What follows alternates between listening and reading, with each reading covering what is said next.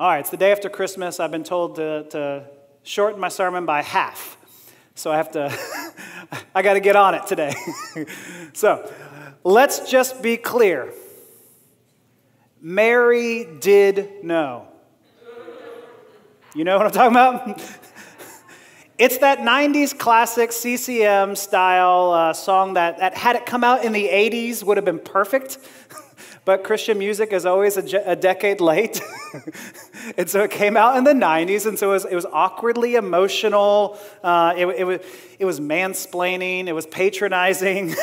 And really, it's just theologically wrong. So do I like that song? Mary, did you know? No, I do not like that song. Because of the song that we're going to sing today. And so please stand for the reading of God's word. We are in Luke chapter 1. We're going to be reading from verses 44 to 56.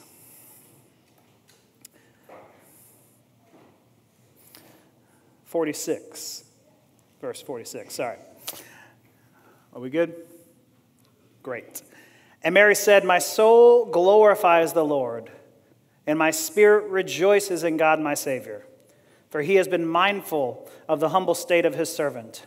From now on, all generations will call me blessed, for the Mighty One has done great things for me. Holy is his name. His mercy extends to those who fear him from generation to generation. He has performed mighty deeds with his arm. He has scattered those who are proud in their inmost thoughts. He has brought down rulers from their thrones, but he has lifted up the humble. He has filled the hungry with good things, but has sent the rich away empty. He has helped his servant Israel, remembering to be merciful to Abraham and his descendants forever, just as he promised our ancestors." And Mary stayed with Elizabeth for about 3 months and then returned home. So this is the word of the Lord. You may be seated. Father, we ask that you would bless the preaching and the hearing of your word. Lord, the flowers fade, the grass withers, but your word of your Lord stands forever. And so, Lord, would it shine brighter for us to hear it this Christmas, post-Christmas morning. We pray this all in Jesus' name. Amen. All right, let's get back to Mary, Did You Know? This is really important.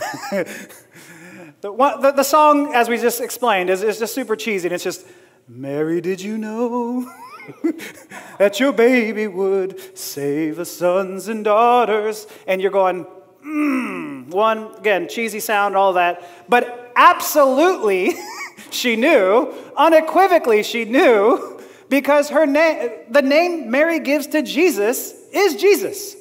And Jesus in the Hebrew is Yeshua, and it means Yahweh saves.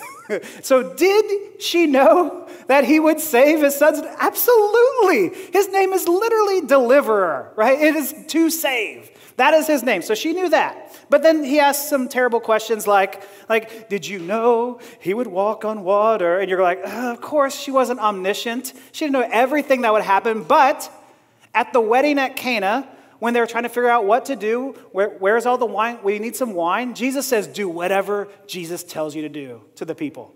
Because she knew that this son of hers has this crazy power that can unlock physics and make wine come out of nowhere. And so do whatever he tells you. And so I want to say, clearly, Mary knew.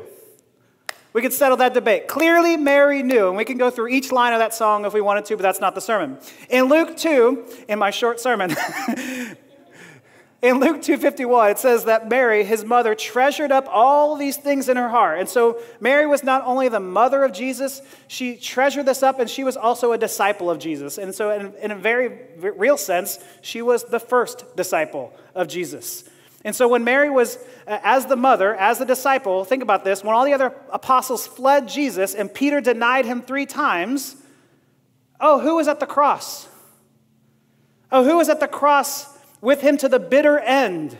Who was it that was at the tomb when Jesus arose from the grave? Who was it? It was Mary. And, where were they? In France. No, they were nowhere to be seen. She was there all these times. She was there at Pentecost. And so what gave her the faith? What gave her the strength, the resolve when others doubted and disbelieved and denied and fled? It's that she knew who Jesus was. She knew who he was. But do we know? Do we know who Mary is? Do we actually know who this woman is? And so this Christmas morning, we're going to look at the real Mary, the Magnificat, and the merciful. The real Mary, the Magnificat, and the merciful. And so the real Mary, when we think of Mary, we think of Mary, meek and mild, right?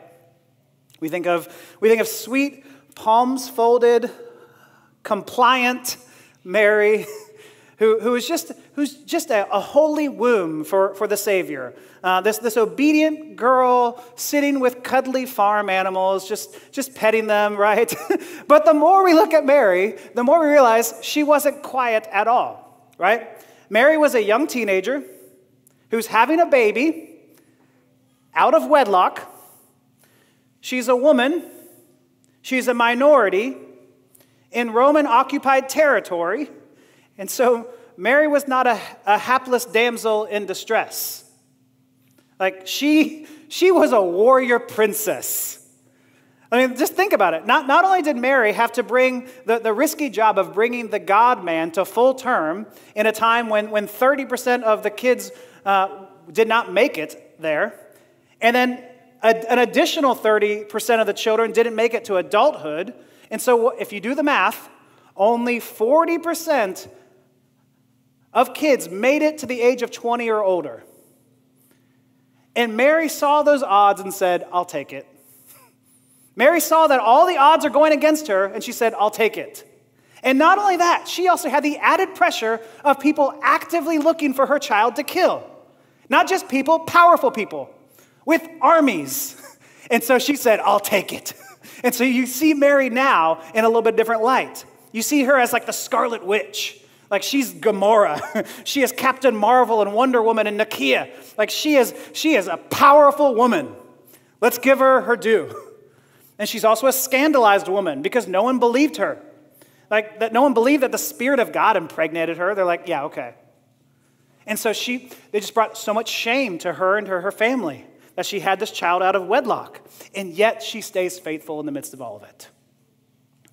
This teenage girl comes singing a rebel yell, intent on reorienting unjust systems and toppling rulers from their thrones. I mean, if you look at this thing, it's pretty radical. She's very radical. Like, she is existing in the confines of institutionalized religion and government, and this is who is singing.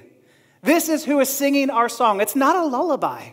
When we think of Mary's sweet song, if you look at the song, it's not a lullaby, it's a battle hymn. It is a war cry. And it's awesome. And as awesome as the song is and as Mary is, all of this is not about the song or about Mary. It's about the person we're singing to and about. It's the Magnificat. And so we're going to look up from Mary to the Magnificat. And we call it Magnificat because the Latin word that's being translated here in that first line in verse 46 says, my soul glorifies, or Magnificat, magnifies the Lord. Jesus is who we are magnifying. Jesus is the Magnificat. He's who is worthy. He is who is mighty. But that's typically where we stop in singing this song. We just say, my soul magnifies the Lord, and we go, the rest is, we won't get to it, right? But we forget the reasons that she is praising the Lord. We forget the reasons that she is now lifting him high. The song has some political and some social elements to it that tend to upset the apple cart, right? If you don't believe me, Dietrich Bonhoeffer, who was executed, a German pastor and theologian who was executed by the Nazis, called the Magnificat the most passionate, the wildest, one might even say the most revolutionary hymn ever sung. Woo! Okay, that's coming from Dietrich Bonhoeffer, and maybe you're saying, I don't know who that is. Okay, how about this? Some countries, such as India or Argentina or Guatemala have actually banned the Magnificat from being spoken in liturgy or in worship. Like, you cannot say these radical words. That's how much fire we're playing with right now. That's how radical this is. And so don't be fooled by a tame version of this song. This song is fire. I mean, think about this. Look at this image that we have up here. I think it's kind of a shocking image if you think about that. That being Mary, she's got her foot on a skull, on a snake. She has her fist raised, saying, "Cast down the mighty and send the rich away." It's not really what you think of when you think of Mary. This is her song. This comes from her song. It's so powerful. I mean, I feel like you should probably make it into a t-shirt or something. Like, I don't know, maybe someone already has. Okay, great. It has some like Rage Against the Machine elements to it. Like it's take the power back. It's guerrilla radio, revolutionary type stuff. And so for many, this is not what we think of when we think of Christmas. And some of you are like, please don't do this on my Christmas Sunday. This is not what we think of when we think of Christmas. But for Mary, Christmas is deliverance. Christmas is emancipation. Christmas is emancipation from oppression. I mean, look at the Magnificat, verse 51. He has performed mighty deeds with his arm. He has scattered those who are proud in their inmost thoughts. Whew. He scatters the proud. He prevents the corrupt from conspiring against the righteous. He foils backroom plots in the room where it happens.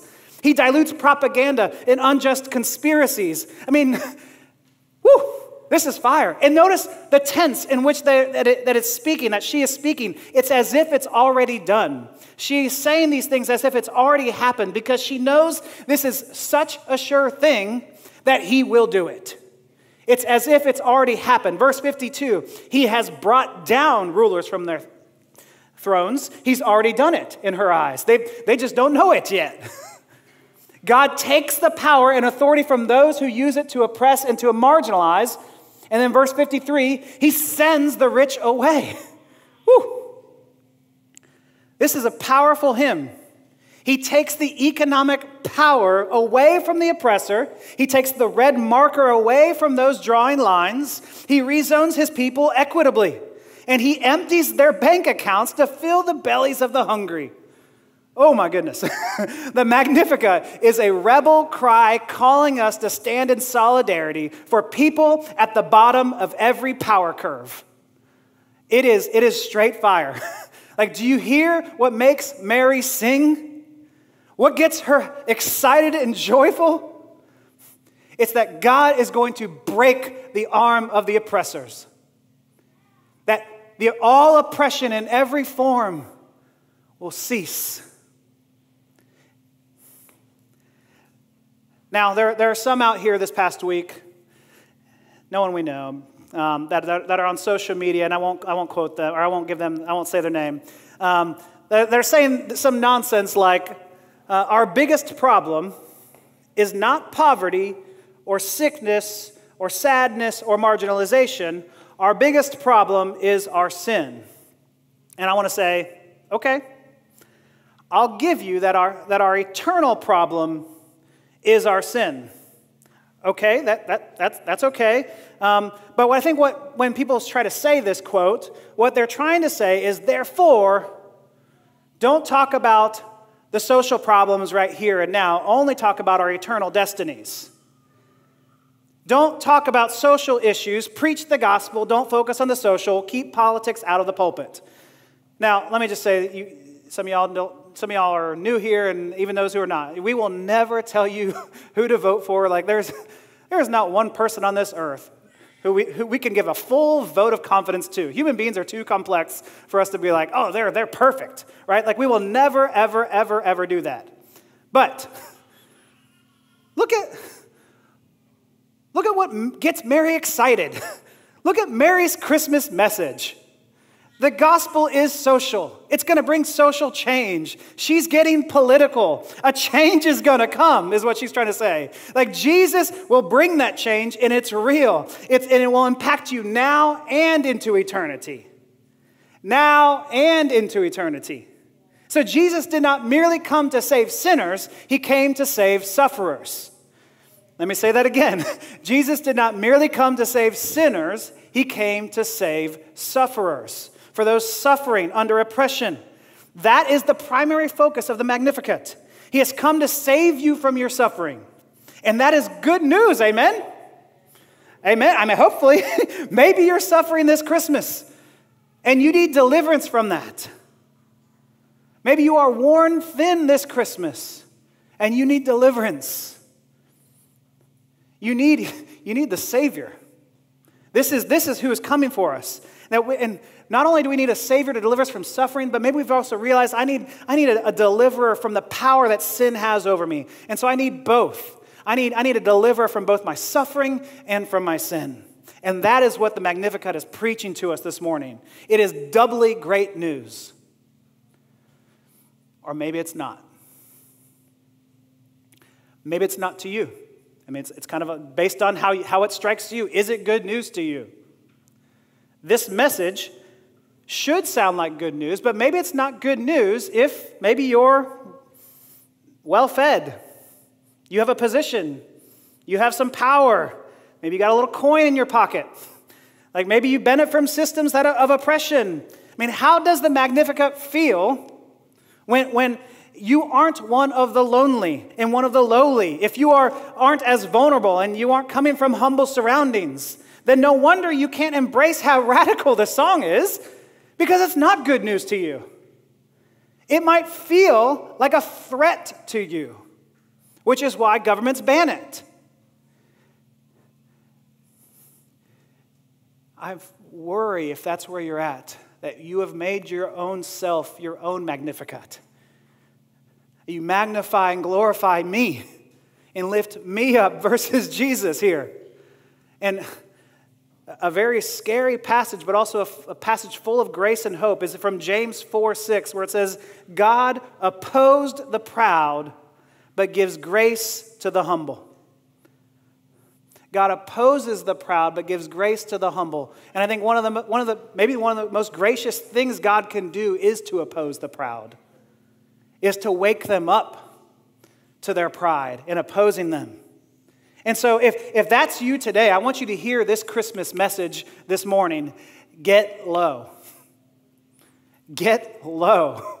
One takeaway from this Christmas this morning is to get low, because God opposes our pride. And he wants to remind us to get low.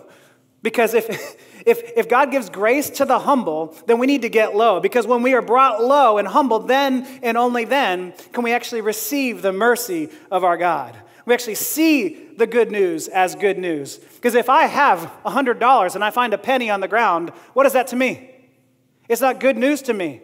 But when I see how needy I am, and I'm offered this gift of salvation, then it's everything for me. And so I encourage you this morning to get low, to see our need for our Savior. And so we've looked at Mary, we looked at the Magnificat, and lastly, let's look at the merciful. And so Mary hears this Christmas message from the angel. She is told that God's only child becomes human so that humanity can become God's only child. And Mary doesn't just stop and go, oh, that's neat. Interesting. I wonder what else is on TV. She doesn't say, oh, cool, interesting. No. When Mary hears the Christmas message, she says, my soul has to sing. It reaches me to the deepest part of my being, to my depths, that I've been changed and I've never been so empty and then so filled. And something so powerful is stirring in her that her spirit has to respond. And so the good news to her is so good that it makes her sing. The Christmas message is so good that it makes her sing. That she is delivered from her sin and from her suffering. And so if we just tell you that the Christmas message that God has delivered you, that God has delivered you from your sin, you might say, okay, that's warm, that's fuzzy. But when you see that He's delivered you from your sin and your suffering, you put these things together, you go, this is real. This has meat to it. This is tangible, and it's going to start to change you. And you start to see how great and mighty this God is. And you see, He can do that. The same God, the same great God who can topple world governments, who can take the money away from the rich, that same God got so low. Why? Why did he get so low? I mean, that great God didn't just become a baby. We all know how that works, right? Me and Kristen, we talked about when Knox was in her tummy, we said he was a little peanut. That great God became a peanut, but even smaller than that. He was a speck. He wasn't even something you could see. He became so low. That great God, the greatest God of all the universe, became a small little speck. He got so low. I mean, there's another image that I have up here. It's from artist Everett Patterson's, and it's titled Jose y Maria. And this, to me, depicts how low Jesus came. It's maybe hard to see. You can zoom in if you want. He came to a teenage immigrant refugee on the run. I mean, God is coming to someone with no position and no power, and you think, how could he ever do this? But God. But God, that's how God works. The divine reversal happens all the time, where the last become first and the first become last, right? Where the weak become strong and the strong become weak, where the humble are exalted and the exalted are reduced to humility. The divine reversal happens all the time. And so why does she magnify or see God so high? Because he stoops so low for us. And he comes down for you and me. Maybe you've been beaten up this Christmas. Maybe you're just tired and worn out. You're not sure you can keep going. Maybe you feel like you've had a lot of negative self-thoughts. Maybe it's about others are leaving you because of your low estate. And I just want to say, when others leave you, God comes for you. Like when you see that others say you're too much, God says you're enough. When others are critical of you, maybe body shaming, class shaming, whatever shaming of you, God says, I like you just the way that you are. I love you deeply. That's who comes at Christmas. When others box you in and say that's all you'll ever be, God blows up our boxes and says, I've done great things and I'm going to continue to do great things. I'm not done with you. I'm going to continue to do great things with you. And he will. He will. And so this is the beauty of this battle hymn, that the God of heaven and earth, in his mercy, which is something we don't deserve, he gives us something we don't deserve, comes for lowly mess-ups and outcasts like you and me. Let me say that again, that the God of heaven and earth, in his mercy, comes for lowly mess-ups and outcasts like you and me. Amen? And again, this is not just to save you from your sin, but to deliver you from your suffering. Verse 52 tells us a little hope. He says that he lifts the humble. Verse 53, he fills the hungry. He helps us in our need. This is who we worship. He's so good that he will lift you up. He will fill you. He won't leave you in your suffering. He will feed you and take care of you. And he's going to redistribute our wealth to care for those in need. I mean, that's what we do here at Mosaic. Like, we redistribute God's resources because he's called us to do that. Like, why do you think that we take tithes and offerings when we do? We do it, yes, we like to give money to nonprofits, but we want to give money away to those who are in need. And so when those who are in need come to us, we pull our resources and we share it freely. Like, that's why? Because that's who God is. He cares for you. When you come on hard times, he cares for you. He meets our needs. And so this Christmas, hear the battle cry of Mary. Magnify, magnify, lift him on high. For his love and his mercy, he is truly our Magnificat. Who doesn't take power to hoard it, but he gives it away. Jesus got low to bring us high. Jesus came low to bring us high. And so when we look at this radical Christmas message, I mean, man, it makes you want to join a revolution. It makes you want to sing with them. And so today I want to say, get low and let's start singing. Let me pray.